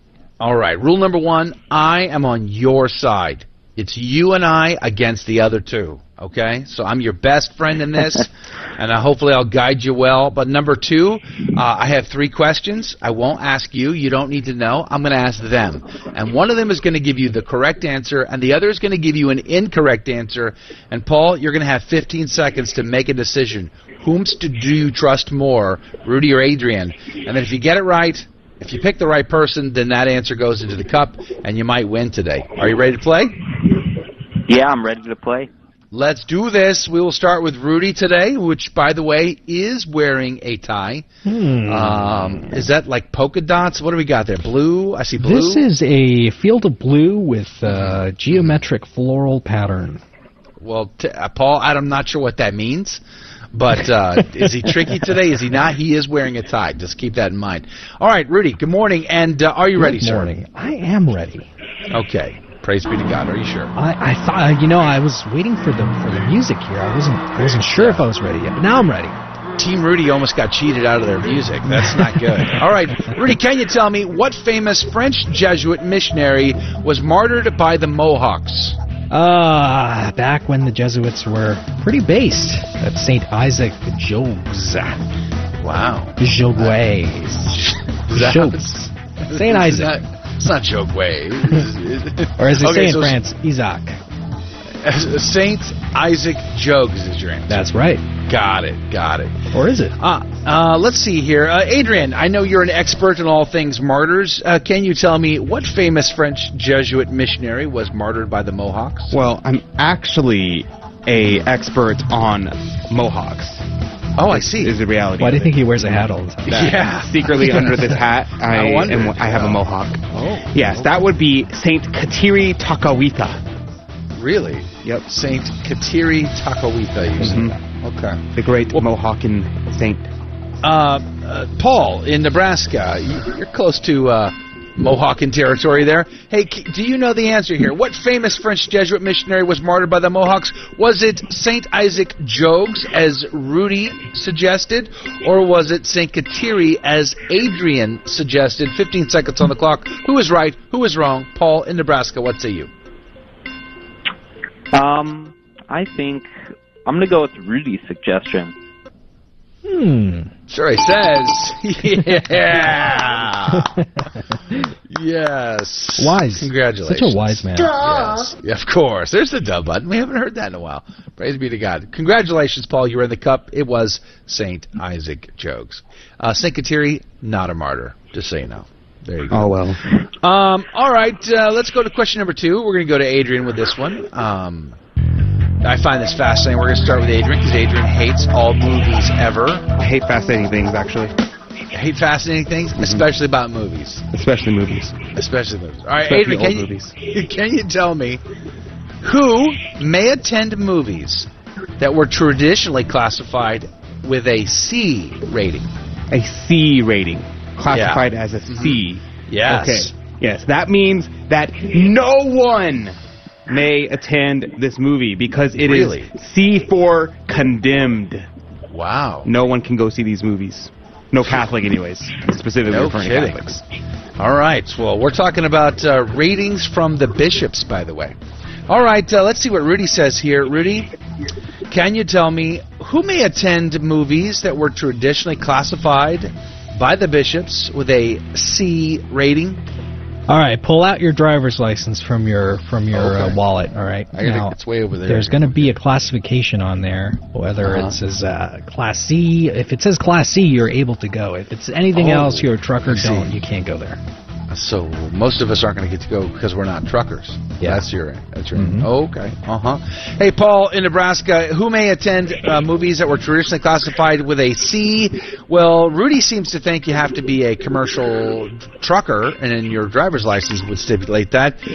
Whereas Adrian says, no one can go to a movie with a C rating because they were condemned. 15 seconds on the clock. Who is right? Who is wrong? Paul in Nebraska, what say you? Yeah, this is a tricky question. Okay.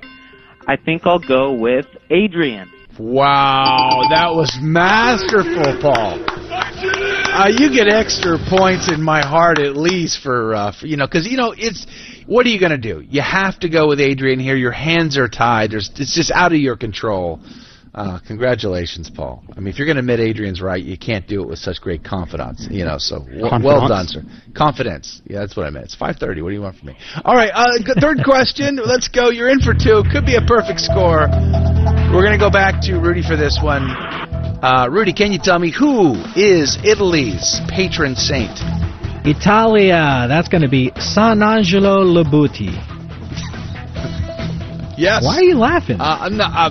It's just early here in California. Look, it's been a while since I practiced my Italian, okay? Oh, I'm sorry. One more time. San Angelo Labuti. San Angelo Labuti, you say? Okay. Hey, Adrian, can you tell me who is Italy's patron saint? Italy's patron saint is unfortunately not a Dominican. Instead, it is actually St. Francis of Assisi. St. Francis. Some people like him. I don't know why. Some would say. It's a thing. Some would say. Okay. Some might say. All right, Paul. You got options here. Who is Italy's patron saint? Is it St. Francis of Assisi, as Adrian says, or is it San Angelo Labuti, as Rudy seems to think? 15 seconds on the clock. Who's right? Who's wrong? Paul in Nebraska. What say you?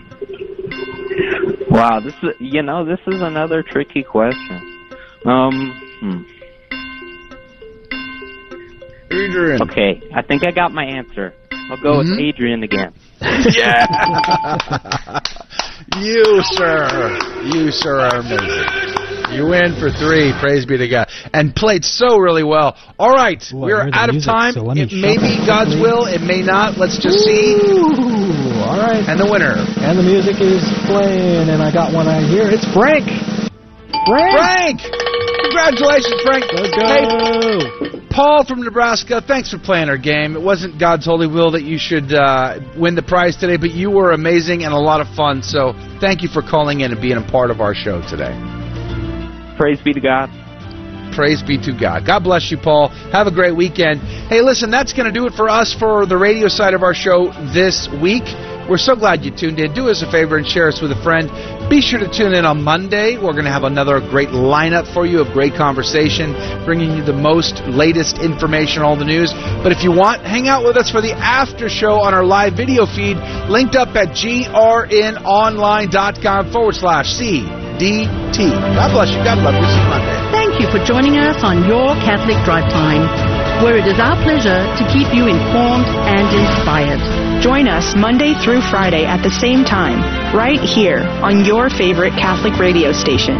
Don't forget to connect with us. Just go to facebook.com/Catholic Drive Time. Again, that's facebook.com/Catholic Drive Time. Be sure to share more than just us today. Share Jesus with everyone you meet. Bye now, and God love you.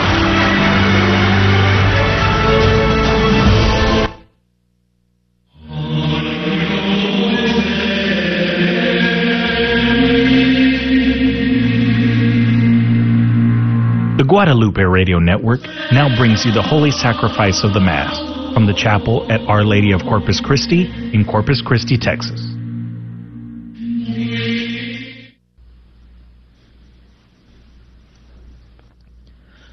Welcome to the Holy Mass at Our Lady of Corpus Christi Chapel. Today we celebrate the solemnity of the Sacred Heart of Jesus. The intention for today's Mass is for all of our online viewers and for those joining us through Guadalupe Radio. Love divine, all love's excelling, joy of heaven to earth come down. Fix in us thy humble dwelling, all thy faithful mercies crown. Jesus, thou art all compassion, pure unbounded love thou art. Visit us with thy salvation, enter every trembling heart. In the name of the Father, and of the Son, and of the Holy Spirit. Amen. The grace of our Lord Jesus Christ, and the love of God, and the communion of the Holy Spirit be with you all. And with your spirit. Brothers and sisters, let us call to mind our sins, and so prepare ourselves to celebrate the sacred mysteries. I confess to Almighty God, and to you, my brothers and sisters, that I have greatly sinned, in my thoughts and in my words, in what I have done and what I have failed to do, through my fault, through my most grievous fault. Therefore I ask Blessed Mary, ever Virgin, all the angels and saints, and you, my brothers and sisters, to pray for me to the Lord our God. May Almighty God have mercy on us, forgive us our sins, and bring us to everlasting life. Amen. Lord, have mercy. Lord, have mercy. Christ, have mercy. Christ, have mercy. Lord, have mercy. Lord, have mercy. Glory to God in the highest, and on earth peace to people of good will. We praise you, we bless you, we adore you, we glorify you, we give you thanks for your great glory. Lord God, heavenly King, O God, almighty Father, Lord Jesus Christ, only begotten Son, Lord God, Lamb of God, Son of the Father, you take away the sins of the world, have mercy on us. You take away the sins of the world, receive our prayer. You are seated at the right hand of the Father, have mercy on us. For you alone are the Holy One, you alone are the Lord, you alone are the Most High, Jesus Christ with the Holy Spirit, in the glory of God the Father. Amen. Amen. Let us pray. Grant, we pray, Almighty God, that we who glory in the heart of your beloved Son and recall the wonders of his love for us may be made worthy to receive an overflowing measure of grace from that fount of heavenly gifts. Through our Lord Jesus Christ, your Son, who lives and reigns with you in the unity of the Holy Spirit, God, forever and ever. Amen.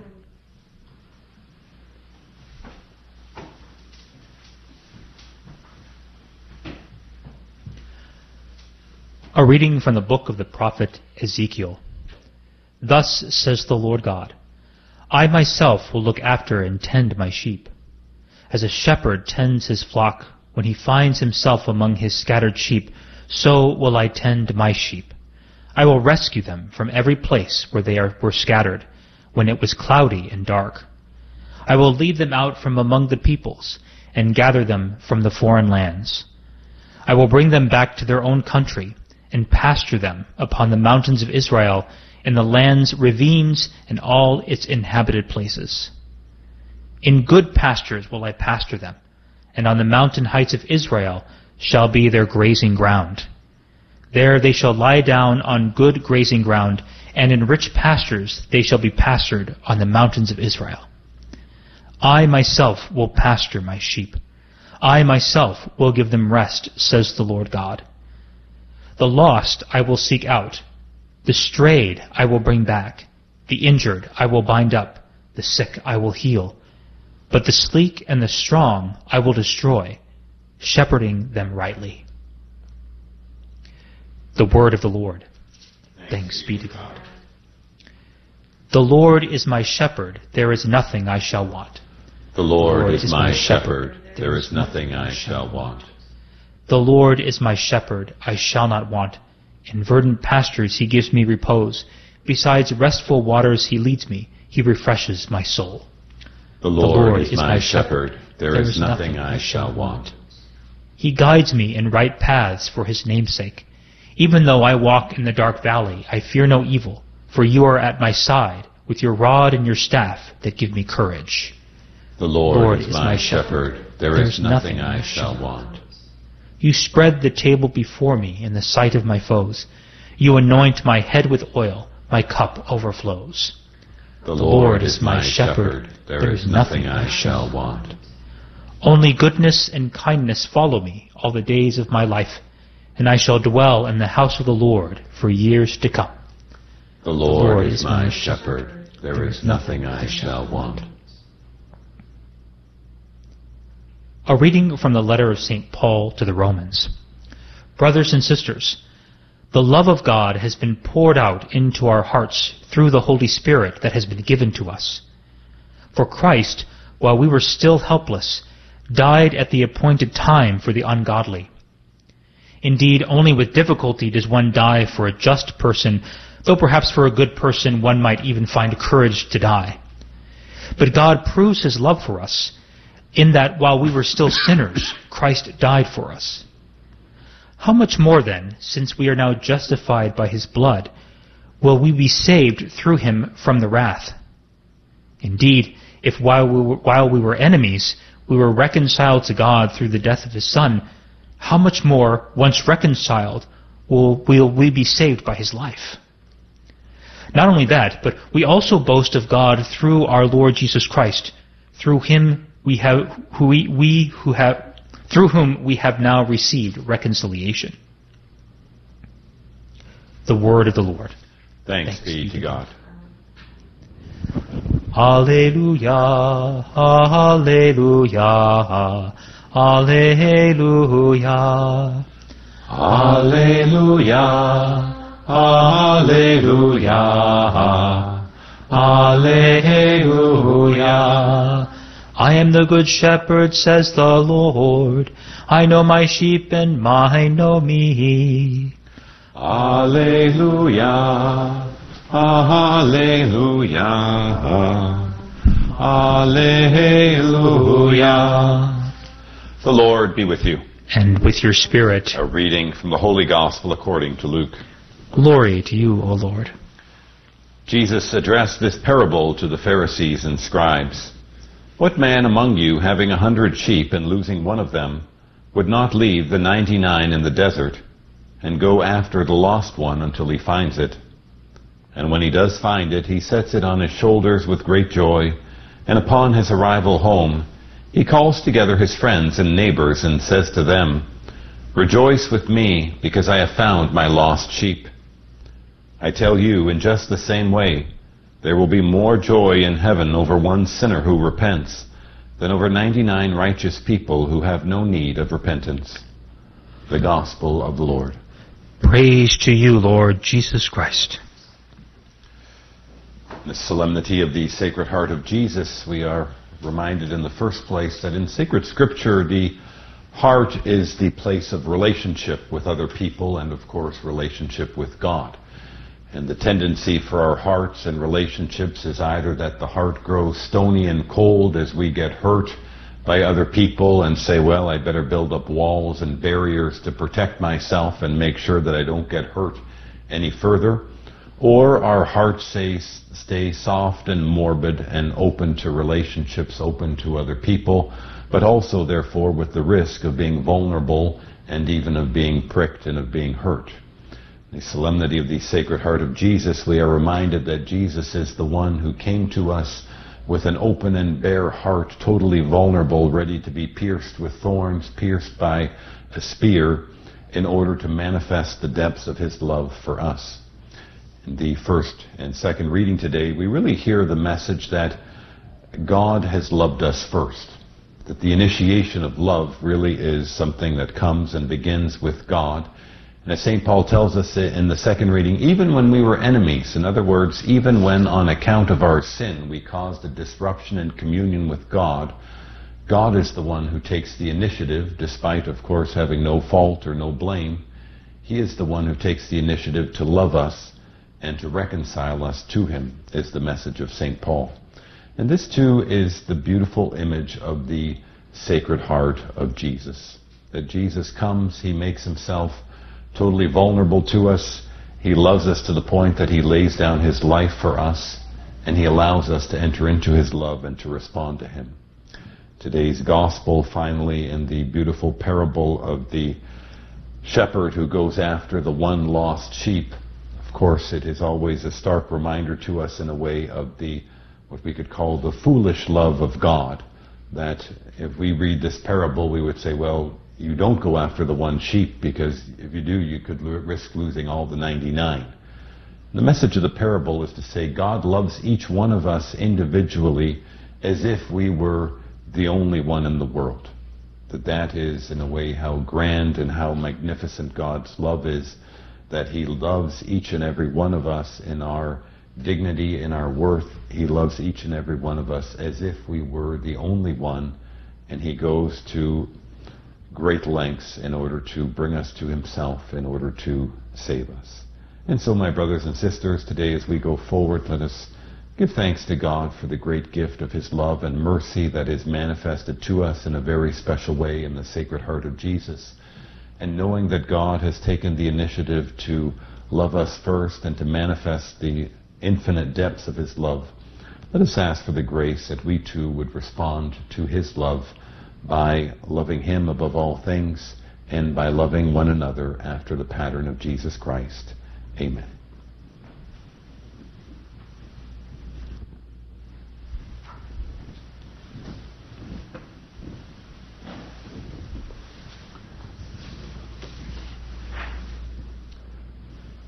I believe in God, the Father Almighty, creator of heaven and earth, and in Jesus Christ, his only Son, our Lord, who was conceived by the Holy Spirit, born of the Virgin Mary, suffered under Pontius Pilate, was crucified, died, and was buried.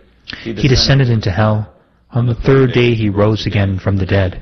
He ascended into heaven, and is seated at the right hand of God, the Father Almighty. From there he will come to judge the living and the dead. I believe in the Holy Spirit, the Holy Catholic Church, the communion of saints, the forgiveness of sins, the resurrection of the body, life everlasting. Amen. Trusting in our Father's love and mercy, let us bring our petitions before him. We pray for our Holy Father, Pope Francis, and for all bishops, for their physical and spiritual needs. We pray to the Lord. Lord, hear our prayer. We pray for government leaders, that they would be inspired to enact just laws that protect the dignity of human life at every phase, and which always respect the natural law of God. We pray to the Lord. Lord, hear our prayer. We pray for the sick and the suffering, that they would be given consolation in their faith and experience the healing touch of Jesus Christ. We pray to the Lord. Lord, hear our prayer. We pray for our family, friends, and benefactors, for all those who have asked for our prayers, for all those joining us online and through Guadalupe Radio Media, and for all those enrolled in the Salt Mass Association. We pray to the Lord. Lord, hear our prayer. And for those intentions that we hold in our heart, We pray to the Lord.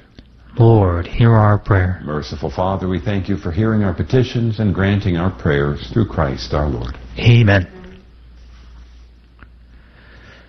To Christ the Prince of Peace and Son of God Most High, the Father of the world to come, sing we with holy joy. Deep in his heart for us, the wound of love he bore, that love wherewith he still inflames the hearts that him adore. O Jesus, victim blessed, what else but love divine could thee constrain to open thus that sacred heart of thine? O fount of endless life, O spring of water clear, O flame celestial cleansing, who unto thee draw near. Pray, brethren, that my sacrifice and yours may be acceptable to God the Almighty Father. May the Lord accept the sacrifice at your hands for the praise and glory of his name, for our good and the good of all his holy church. Look, O Lord, we pray on the surpassing charity in the heart of your beloved Son, that what we offer may be a gift acceptable to you and an expiation of our offenses through Christ our Lord. Amen.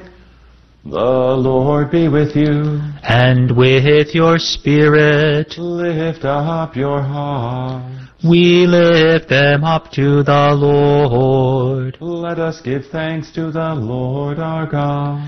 It is right and just. It is truly right and just, our duty and our salvation, always and everywhere to give you thanks, Lord, Holy Father, Almighty and eternal God, through Christ our Lord. For raised up on high on the cross, he gave himself up for us with a wonderful love, and poured out blood and water from his pierced side, the wellspring of the church's sacraments, so that won over to the open heart of the Savior, all might draw water joyfully from the springs of salvation.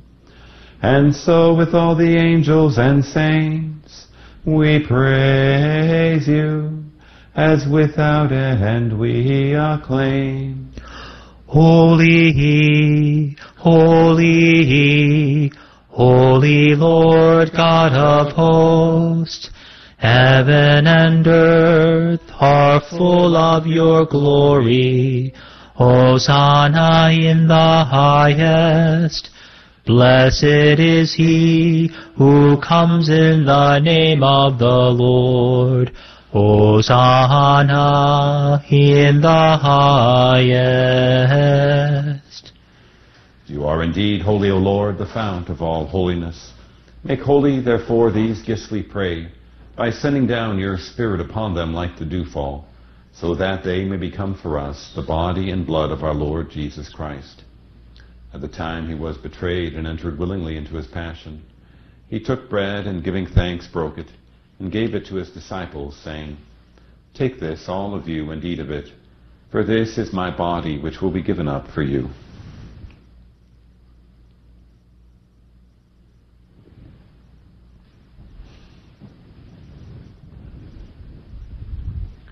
In a similar way, when supper was ended, he took the chalice, and once more giving thanks, he gave it to his disciples, saying, Take this, all of you, and drink from it, for this is the chalice of my blood, the blood of the new and eternal covenant, which will be poured out for you and for many for the forgiveness of sins. Do this in memory of me.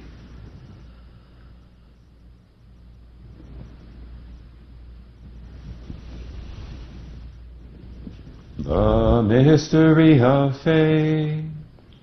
Save us, Savior of the world, for by your cross and resurrection you have set us free. Therefore, as we celebrate the memorial of his death and resurrection, we offer you, Lord, the bread of life and the chalice of salvation, giving thanks that you've held us worthy to be in your presence and minister to you. Humbly we pray that, partaking of the body and blood of Christ, we may be gathered into one by the Holy Spirit. Remember, Lord, your church spread throughout the world, and bring her to the fullness of charity, together with Francis our Pope, and Michael our Bishop, and all the clergy. Remember also our brothers and sisters who have fallen asleep in the hope of the resurrection, and all who have died in your mercy. Welcome them into the light of your face.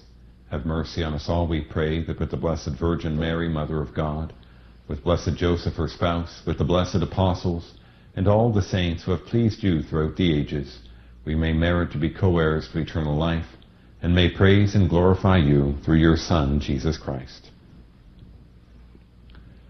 Through him and with him and in him, O God Almighty Father, in the unity of the Holy Spirit, all glory and honor is yours forever and ever. Amen. At the Savior's command, and formed by divine teaching, we dare to say, Our Father, who art in heaven, hallowed be thy name. Thy kingdom come, thy will be done, on earth as it is in heaven. Give us this day our daily bread, and forgive us our trespasses, as we forgive those who trespass against us. And lead us not into temptation, but deliver us from evil. Deliver us, Lord, we pray, from every evil.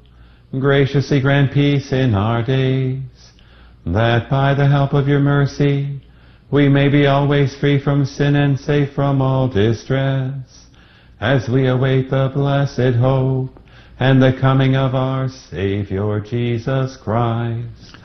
For the kingdom, the power, and the glory are yours, now and forever.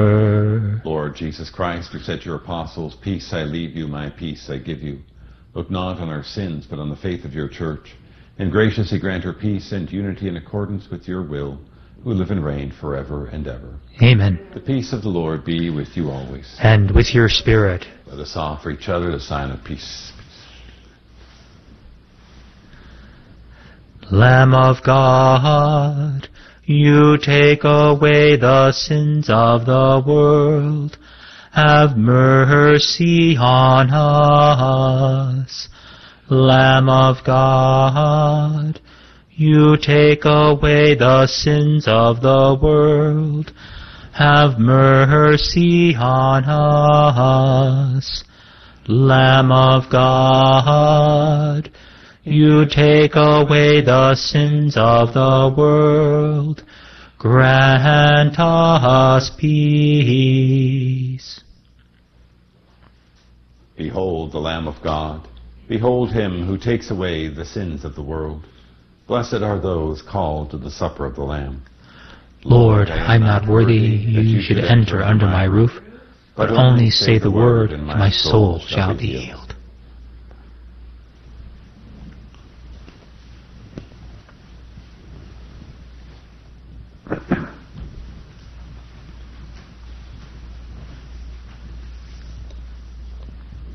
An act of spiritual communion.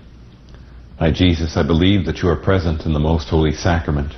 I love you above all things, and I desire to receive you into my soul. Since I cannot at this moment receive you sacramentally, come at least spiritually into my heart. I embrace you as if you were already there, and unite myself wholly to you.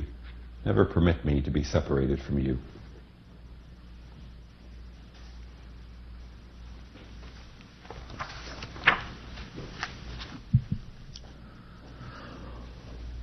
O Jesus, we adore thee, who in thy love divine conceal thy mighty Godhead in forms of bread and wine.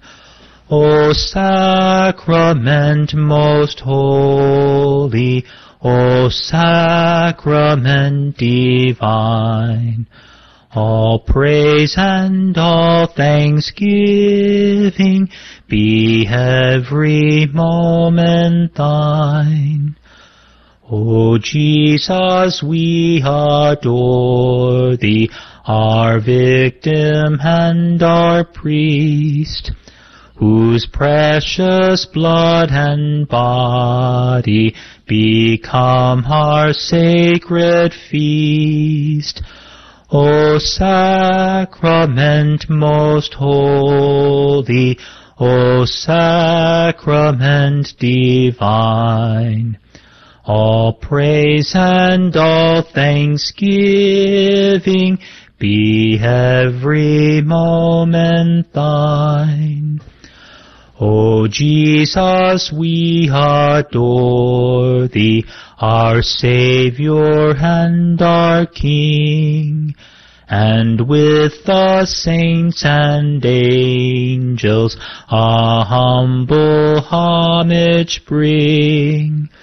O sacrament most holy, O sacrament divine, all praise and all thanksgiving be every moment thine.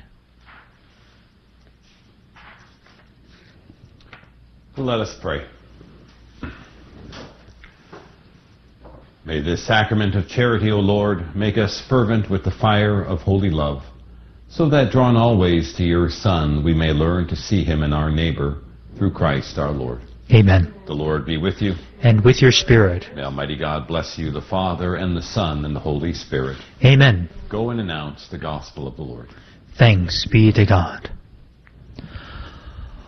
All you who seek a comfort sure in sadness and distress, whatever sorrow burdens you, whatever griefs oppress, Jesus, who gave himself for you upon the cross to die, unfolds to you his sacred heart. Oh, to that heart draw nigh. Now hear him as he speaks to us those